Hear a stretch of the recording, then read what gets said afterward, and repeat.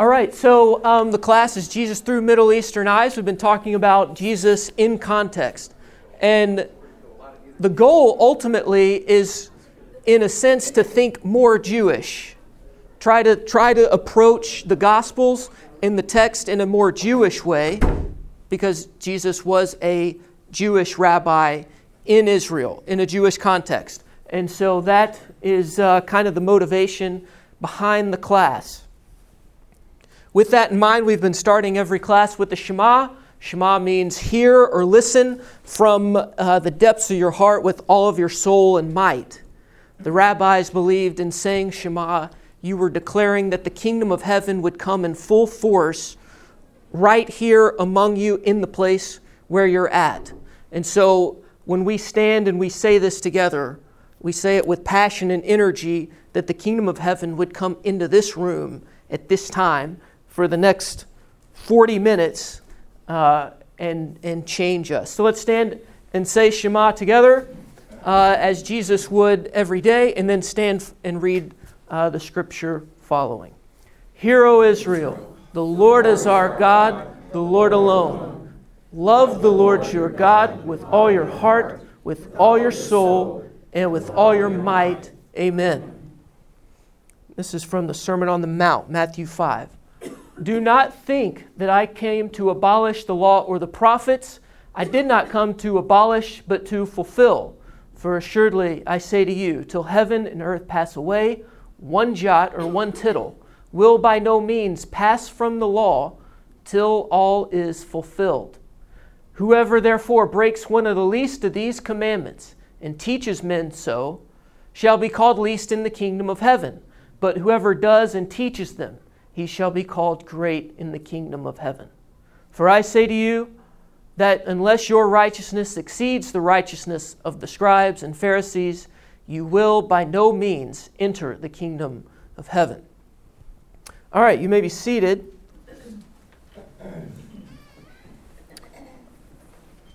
A few weeks ago, we discussed what it takes to become a Jewish rabbi, which Jesus was. It was an all-consuming emphasis on the scriptures, and not only knowing them, but living them out, that the story of God would come through in what you said, in what you did, how you thought. It was an all-consuming emphasis on the scriptures. And to become a Jewish rabbi, you had to do 5 things. Learn the text, pray the text, teach the text, live the text, and die the text. If you do all 5, you became the text, or as John says in the first chapter, the Word made flesh. So rabbis were consumed with the scriptures. The other big thing that rabbis did is that they would make disciples. They would take on disciples, a handful of men or women in some cases, to become like them. I would like to quickly point out too that there is a difference in being a student and being a disciple. Students want to know what the teacher knows. Maybe it's just for a grade, but for those who are more serious, we want to know what the teacher knows. Pass along your intelligence and your wisdom. A disciple, on the other hand, is different than that, and it's more consuming.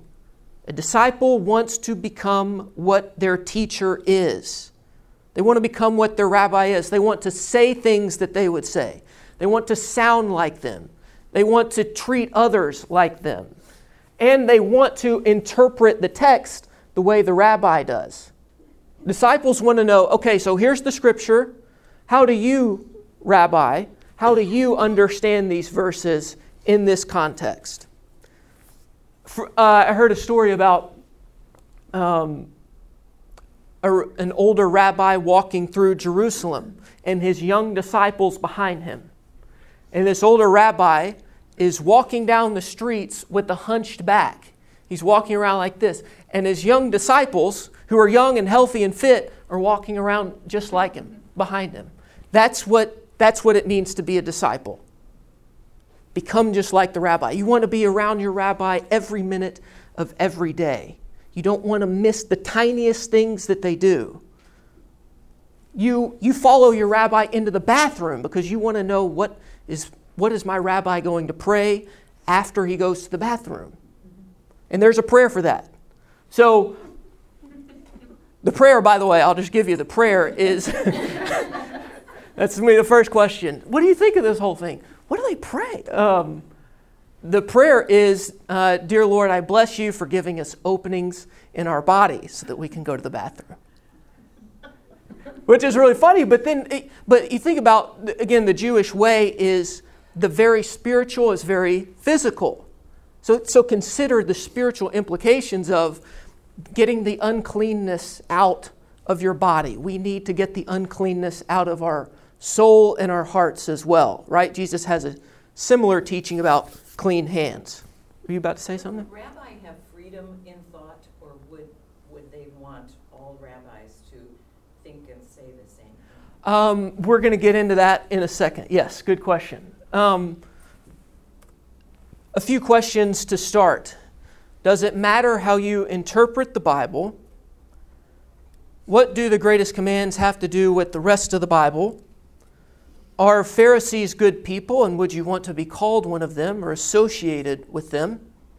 And then, do you read or even care that much about the book of Leviticus? My grandma, she just turned 97, and she's all there, and she'll read the Bible through multiple times a year. She usually starts in January, finishes in April, and her advice always is start with the New Testament. Because if you start with the old, you're going to hit Leviticus and die out. So, all right. From what we read in the Sermon on the Mount, which commands matter? So the Torah has 613 commands. And Jesus says that not one jot or tittle will fail. It will not pass away. Now, the jot and the tittle, the smallest marks in the Hebrew language, the smallest marks in here, Jesus says, they all matter. Everything matters, down to the tiniest little mark. Not just the words of God, but the shapes of the words of God have the full power of God. And Jesus says not one of them will pass away. I think to the question that you asked, so how does it matter how you interpret the Bible? Jesus says, I did not come to abolish the Torah, but to fulfill. This is rabbinic language used at the time. And so maybe Rabbi Joel would say about Exodus 21, verse 6. Quote the verse, and then probably tell a little story or parable or illustration to explain how to carry out that verse.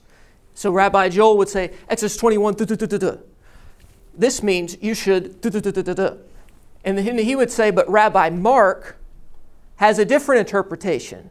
And Rabbi Mark abolishes the Torah by misinterpreting this verse in this way. So if you misinterpret the verse, it cannot be obeyed correctly. So you abolish the Torah. To fulfill the Torah, on the other hand, means you interpret a text or a command correctly so that it can be obeyed in the way that God desires. So abolish means you misinterpret, and therefore it cannot be obeyed correctly. To fulfill the Torah means you interpret a verse in this way so that we can follow through in the way that God desires us to follow through. Jesus also talks about whoever breaks the least of the commandments will be least in the kingdom of heaven. So Jesus says basically all 613 commandments matter. Become the text. Don't become the text that you like. Don't ignore the text that seems hard. Become the full text. And Jesus, our rabbi, is saying all of Torah matters.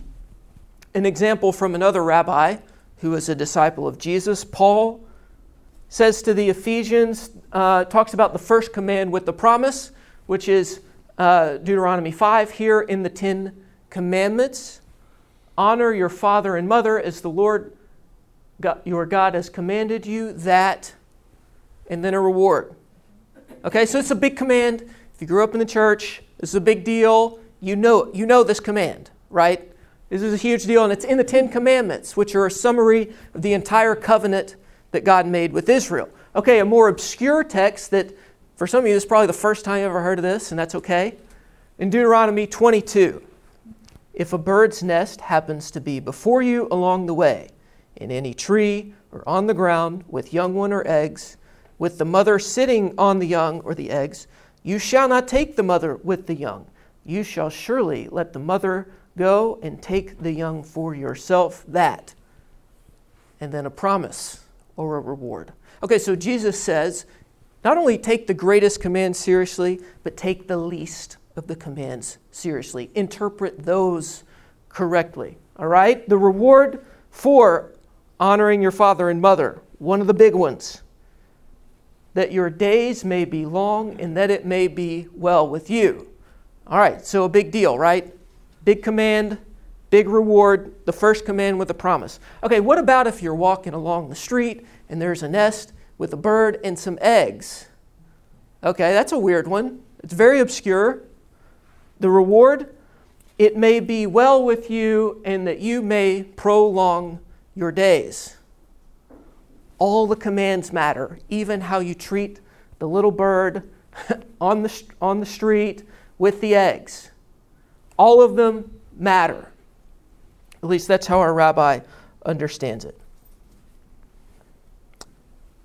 Then he also says in here that your righteousness must exceed the Pharisees. So my question then is that, are you setting a high bar for us or a low bar for us? Now, I grew up thinking, and I still see it in today's Christian context, that the bar to be better than Pharisees is like on the ground, like you can roll over it in your sleep, right? The Pharisees they're scumbags, they're horrible people, they're faking it all the time. You can't trust them. They're always accusing and asking these questions to trap Jesus. But Pharisee means separate or separated from sinfulness. And Pharisees sought holiness and obedience to God in response to God's mercy. The minority of Pharisees were hypocrites. The minority. The majority of Pharisees were awesome people. In reality, it would be a compliment if I said, you're a Pharisee. Because most Pharisees are awesome. Pharisee does not equal hypocrite. Pharisees wanted to obey God and be a part of God's movement from the tiniest things to the greatest and most important things.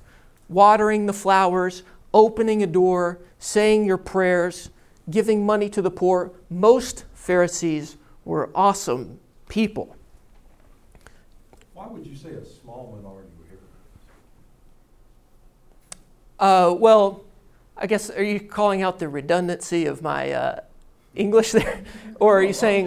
I'm just trying to understand why, because I think I'm a Pharisee. I think the church is full of hypocrites. We're just admitted hypocrites. Yeah. Are you a hypocrite as well as a Pharisee? You can call me anything. No, I'm asking you. I mean, I think Pharisaical is legalistic, basically. I just don't understand. Yeah, I think so. So historically, most of the commentary about Pharisees is very positive. Right. And Jesus even says, the Pharisee, before he launches into the 7 woes in Matthew 23, he says, the Pharisees sit in Moses' seat, which is a big deal. He's not like trying to destroy Pharisees completely, but he does criticize the minority of them who are hypocrites, who are faking it. And it's interesting because in some Jewish commentaries, a lot of the criticism that Jesus levels against the minority, against the hypocrites, the Pharisees would say about themselves. So the righteous Pharisees, the majority, called out the actors for their hypocrisy. So, Jesus never really criticizes their theology or beliefs. He criticizes some of the extra layers that some of the hypocrites put on to the Torah. And he's criticizing the handful of them who are faking it. So, in a sense, I guess what I'm trying to say is factually and historically, it's inaccurate for us to be criticizing Pharisees as a whole. But the minority, there were people who were faking it, who weren't the real deal. And when Jesus says your righteousness must exceed the Pharisees, the people in that context would have heard this rabbi saying, the bar is up here and we have to be more than that? You're saying you take the Torah more seriously than them? It's a high bar when Jesus says your righteousness must go beyond the righteousness of the Pharisees. So we come to a big issue of their day, and maybe we wouldn't say it this way, but it's a big issue today as well. Who is my neighbor? So in Luke 10, we'll go through this, the Good Samaritan, and a famous story that hopefully you'll get some new insight and revelation about. It says, in your Bible, it probably says lawyer. It's really a theologian, not a lawyer as in the legal system that we understand it today. Lawyer then would mean someone who is obsessive to learn and obey the Torah, the law, as our Bibles would translate it. So a theologian who would more closely align with the Pharisees in that day. Theologian comes to Jesus and says, what must I do to inherit eternal life? He's not talking about the afterlife when he asks this question. Eternal life in that day meant the abundant life lived in unison with God, obeying what he commands us to do. The full life is doing what God commands and asks of us to do. This is really, in a sense, it's not different than, remember, Jesus says, if you love me, you will keep my commandments, right? It's important to follow through on what God commands of us. So Jesus says, what is written? How do you read it? So our rabbi says, what's in the text? How do you interpret it? It's very different, I think. I think it's very different than saying, well, what do you think it is? How do you feel? Jews go straight to the text first. What does God say? What God says, God's words are better than my words. So how do you understand it? How do you read it? The theologian says what we said at the beginning of class. He quotes the Shema from Deuteronomy 6. Love the Lord your God with all your heart, with all your soul, and with all your might. Most Jews would agree with that. Most Jews would say, yeah, of course, Shema, that's the most important thing. He then says, and love your neighbor as yourself, which comes from Leviticus chapter 19. Most Jews at the time would agree with that as well. Those are the two most important commands on the list of 613. Some rabbis had different interpretations, though, of that. Some rabbis would say love your neighbors yourself is down the list a little bit further. And so that's what Jesus is about to get to when he tells this story. This is why abolishing and fulfilling Torah is a big deal. 613 commandments, sometimes they're going to come into conflict with one another. So, how do we handle those situations? How does our rabbi interpret that? This is kind of a dumb question. What do I need to do to inherit eternal life? This is pretty obvious. And Jesus says, you got it, you're right. Love the Lord and love your neighbor. And Pharisees would also agree with Jesus here.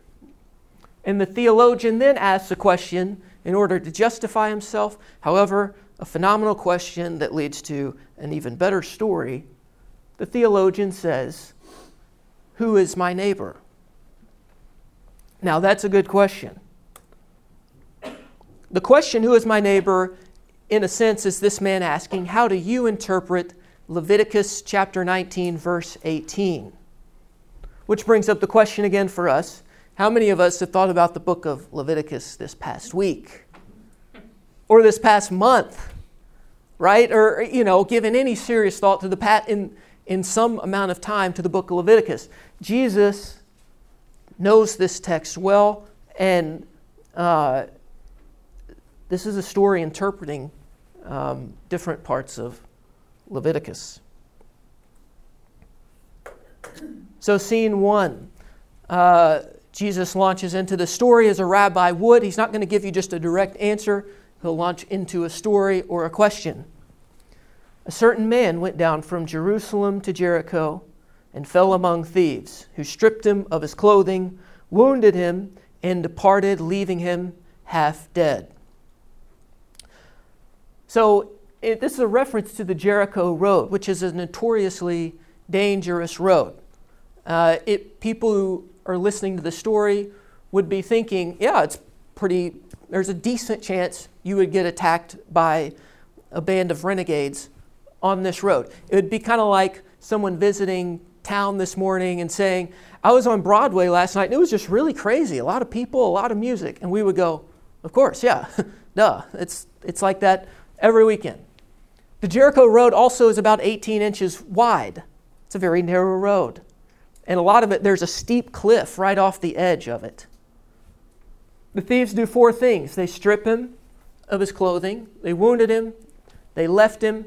They took his money and left him half dead. Half dead here, we'll explore this in a minute. He's on the verge of death. He's practically dead. The way they would understand it and the way this is told would imply that he's basically dead. Continuing on with the story. Now by chance, a certain priest came down that road, and when he saw him, he passed by on the other side. Likewise, a Levite, when he arrived at the place, came and looked and passed by on the other side. The priest and the Levite, the priestly class, would mostly represent the Sadducees. The Sadducees, in general, you can think of as the opposite of the Pharisees. Okay, again, the Pharisees, the minority, were hypocrites. The majority were very good, devout people. Sadducees were the opposite. You may have had a minority of priests who were good people, but the majority were in it for the money and control of the temple. So, the Sadducees rejected oral Torah, or therefore the interpretations of the text. So what we have in our Bible is the written Torah. The oral Torah is a collection of interpretations about the written Torah. How do we obey this? How do we fulfill this? So the Sadducees, written Torah only, take it literally, do what it says, don't try to interpret it for different situations. The Pharisees, on the other hand, accepted the written Torah, and they referred to the oral interpretations as well, because they want to know, okay, how do we obey these different commands in different situations? So they would look to the oral Torah as a good source of how to be obedient and how to be holy. The man is half dead. He is dying in agony. Okay? And the oral Torah, the interpretations would say, every law in Torah may be broken if it will save a life. And again, the Pharisees accepted oral Torah. So they would have said, okay, you can help this person. This is how I interpret the Torah. You can help save this person's life. The Sadducees, on the other hand, again, this person is considered dead. So we look to Leviticus 21. Leviticus 21, verses 10 and 11. He who is high priest among his brethren, on whose head the anointing oil was poured, and who is consecrated to wear the garments, shall not uncover his head, nor tear his clothes, nor shall he go near any dead body. So the priest and the Levite, as Torah literal people, see this verse about what they're supposed to be doing. They understand the Torah as that they're not allowed to touch the man. it's totally possible. You shouldn't just blindly ream these guys for passing by on the other side. Again, the road is 1.5 feet wide. Jesus is being sarcastic. I mean, these priests and Levite would literally have to step over the man. There's no other side to go on. And so when they do that, they may have tears coming down their eyes, feeling so bad that they can't help the person, but they're devoted to their understanding of the Scripture. And they are obeying God by not touching the dead body. And the audience, who these people hear parables from rabbis all the time. And it would generally be structured that the third person in this story would be the hero, and they would be expecting the hero to be a Pharisee. The theologian, who is closely aligned in the understanding of the Bible as Pharisees, the theologian is probably thinking, when Jesus comes to this point in the story, okay, he's about to validate me. He's about to validate my understanding of Scripture. He's about to validate my interpretation of Leviticus chapter 19, verse 18. And of course, Jesus pulls the old switcheroo. But a certain Samaritan, as he journeyed, came where he was, and when he saw him, he had compassion. So he went and bandaged his wounds, pouring on oil and wine. He set him on his own animal, brought him to an inn, and took care of him. On the next day, when he departed, he took out 2 denarii, gave them to the innkeeper, and said to him, "Take care of him, and whatever more you spend, when I come again, I will repay you." So, to revisit, the first 2 people that came along, the priests, had to step over the man because they didn't want to be ritually impure, because they rejected the interpretations of the text. Torah literal people, Leviticus 21 tells them, don't touch this dead body. Okay, Samaritans, remember, they're half Jews. They're half Jews. But Jews hated Samaritans, and Samaritans hated Jews. Most Jews in that day would say, Romans better than Samaritans. Lepers better than Samaritans. We hate these people. They're impure. They've treated us horribly for centuries. These are not our people. And remember, the question again is, who is my neighbor? That's the question Jesus is answering. So, Samaritans were half Jews. They didn't reject Scripture completely. In fact, the opposite. What is the Samaritan's understanding of the Scripture? Samaritans also rejected the interpretations of the text. Samaritans were written Torah only, literal understanding of the written Torah. So the priest and the Levite, in how they understand the Torah, put ritual purity way above the Samaritan who says, help my neighbor. The Samaritan interprets the Torah differently than the priests and the Levites here.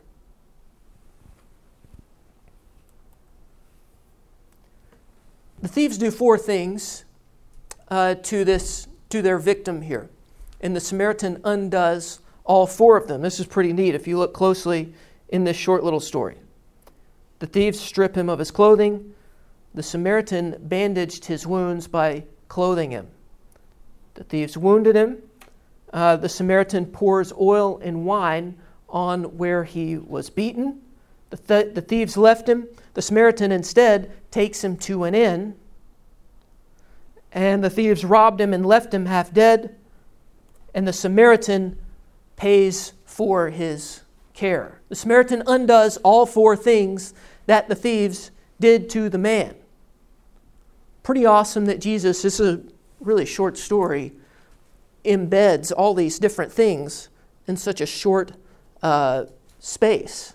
And spur of the moment, right? Because this guy asks a question and our rabbi launches into a story to answer. This isn't like a planned sermon where he had like all week to think about what he was going to say, on Sunday at 10:30. So my question I'll ask here, I think I I bring this up every week when I teach, is our rabbi Jesus. Where does he get this story from? Right? Like, if he makes it up on the spot, but is he pulling stuff out of thin air? Again, where is he getting the story from? The answer, rabbis who are all consumed with the text. Jesus is pulling this story from the text.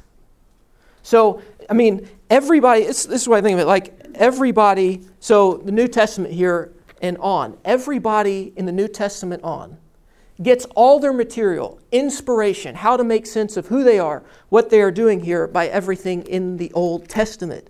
It all comes from the text. How do you read it? What is written? And how do you read it? And what is written? It all comes back to the text. So Jesus, to get this story, he's not pulling it out of thin air. He's not making it up out of nowhere. He's getting it from somewhere. And he's getting it from the text. 2 Chronicles 28, there's a horrible king leading Israel. And God sends armies after this king of Israel to wipe him out. One of the leaders he sends after King Ahaz is Pekah, and he's in Samaria. Pekah comes, he kills 120,000 people in one day. And then he takes 200,000 captives from Israel and brings them back to Samaria. Now remember, it's still the same in Jesus' time. Samaria is a plot, an area, a sector of Israel in the whole country. So Samaria within the country of Israel. So Pekah takes 200,000 captives and takes their stuff back to Samaria. And along the way, a prophet named Oded confronts him and says, "What are you doing? This is not what you were supposed to do. God did not tell you to do this. Make it right. Fix it." So this army of Samaria, they designate some men to look over the captives and fix it. And they do 4 things. They clothe the naked among them. They give them food and drink. They anoint them. And they return the captives to Jericho and let the feeble ones ride on donkeys. So, how many of you think about when you hear the Good Samaritan, 2 Chronicles 28, yeah, that's what Jesus is talking about.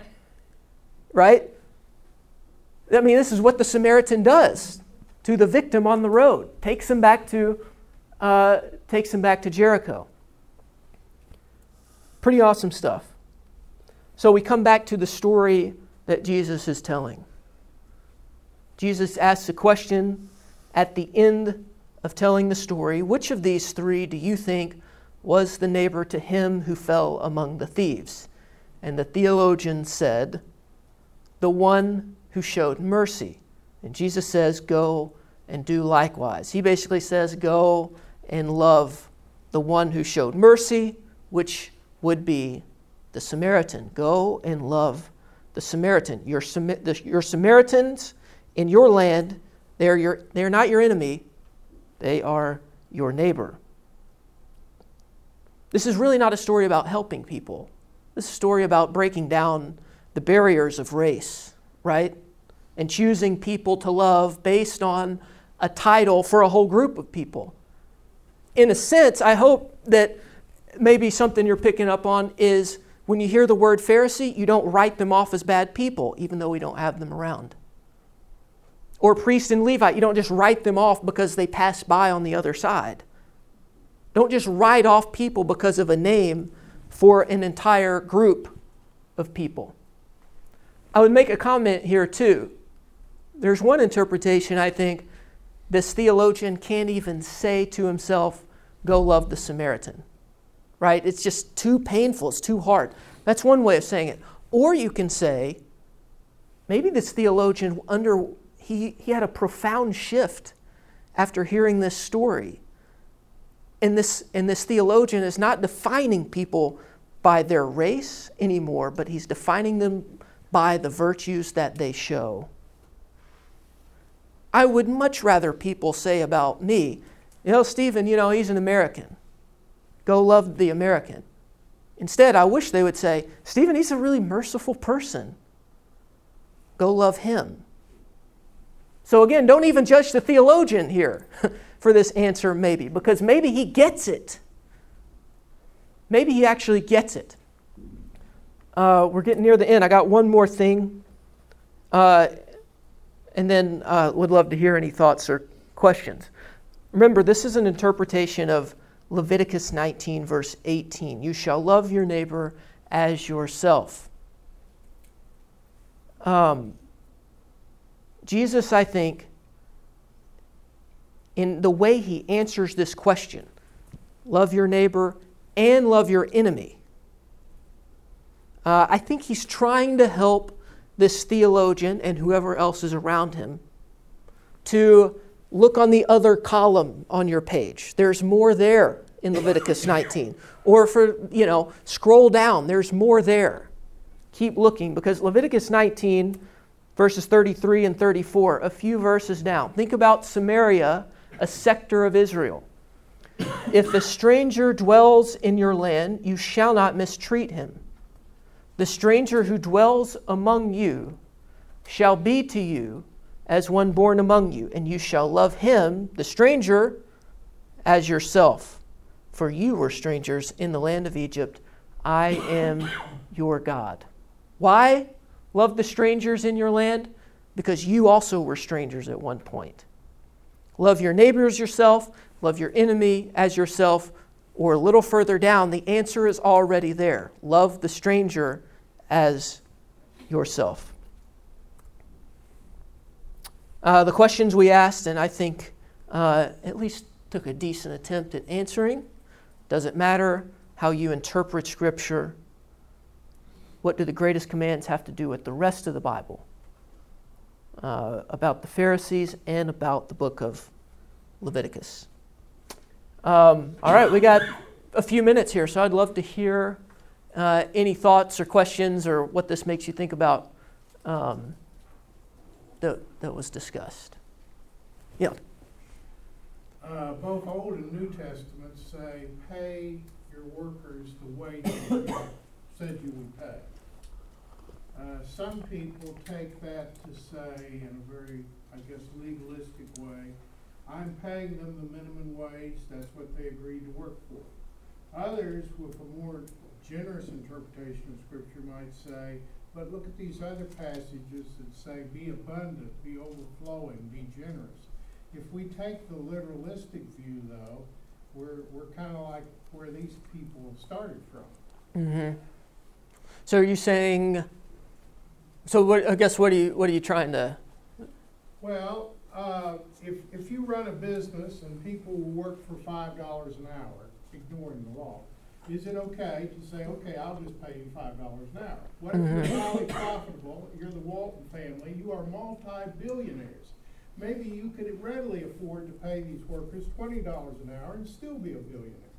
Do you take a literal interpretation? I'm doing what the Scripture said. Pay the workers their wages. I'm doing that. Yep. Or do you take a more abundant and generous interpretation that says, I'm going above and beyond the letter of the law? Mm-hmm. Yeah.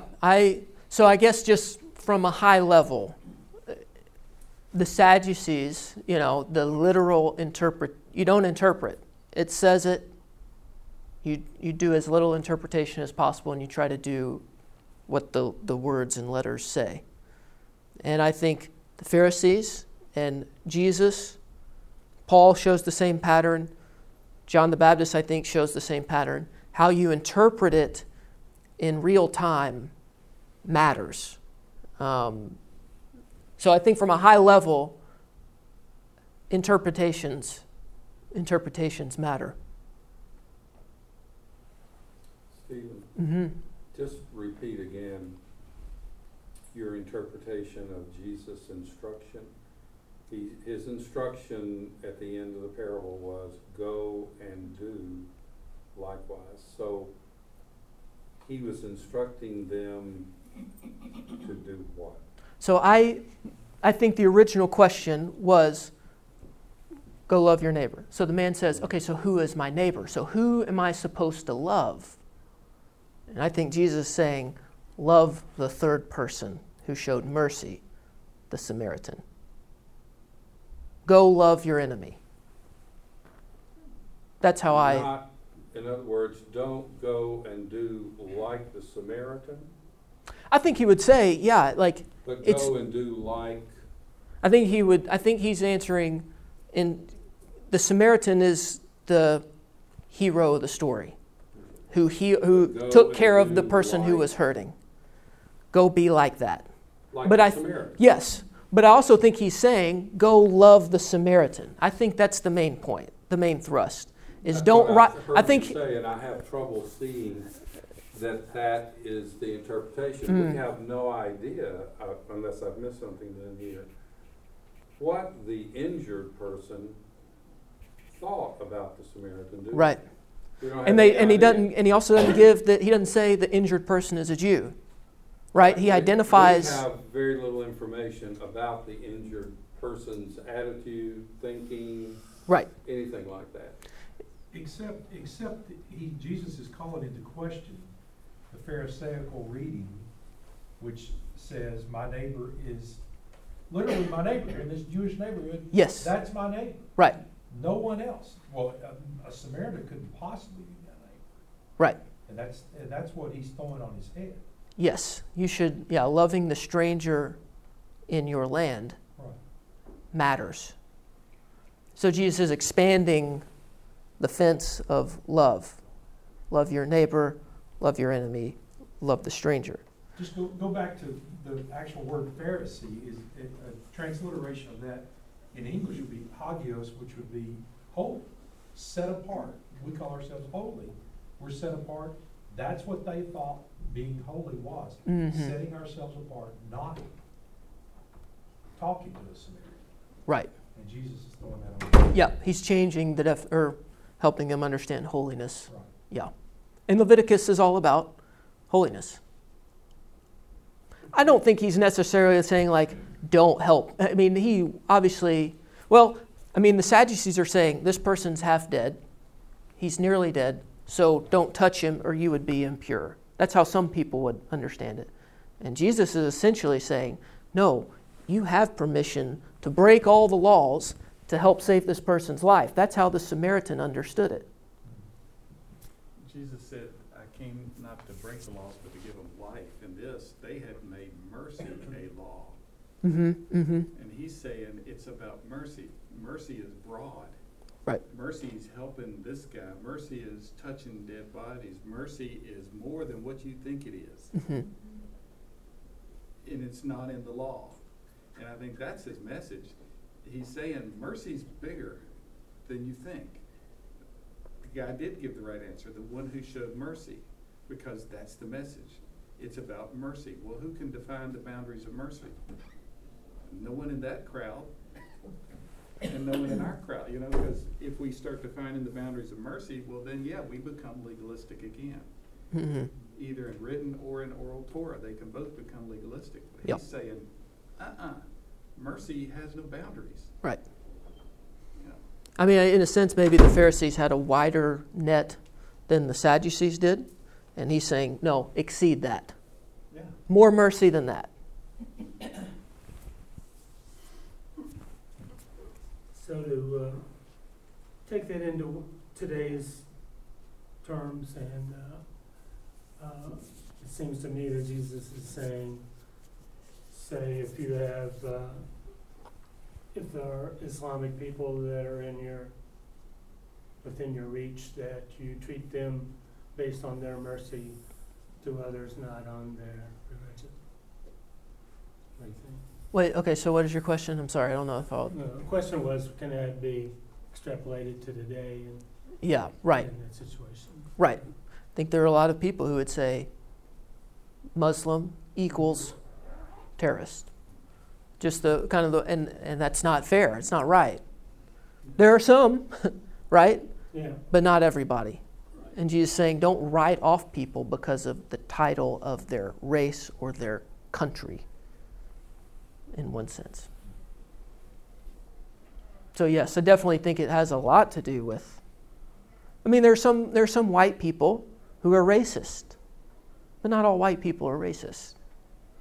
So you can't say, well, white people are racist. It's not true, you know. I think that's some of what's being taught here. All right.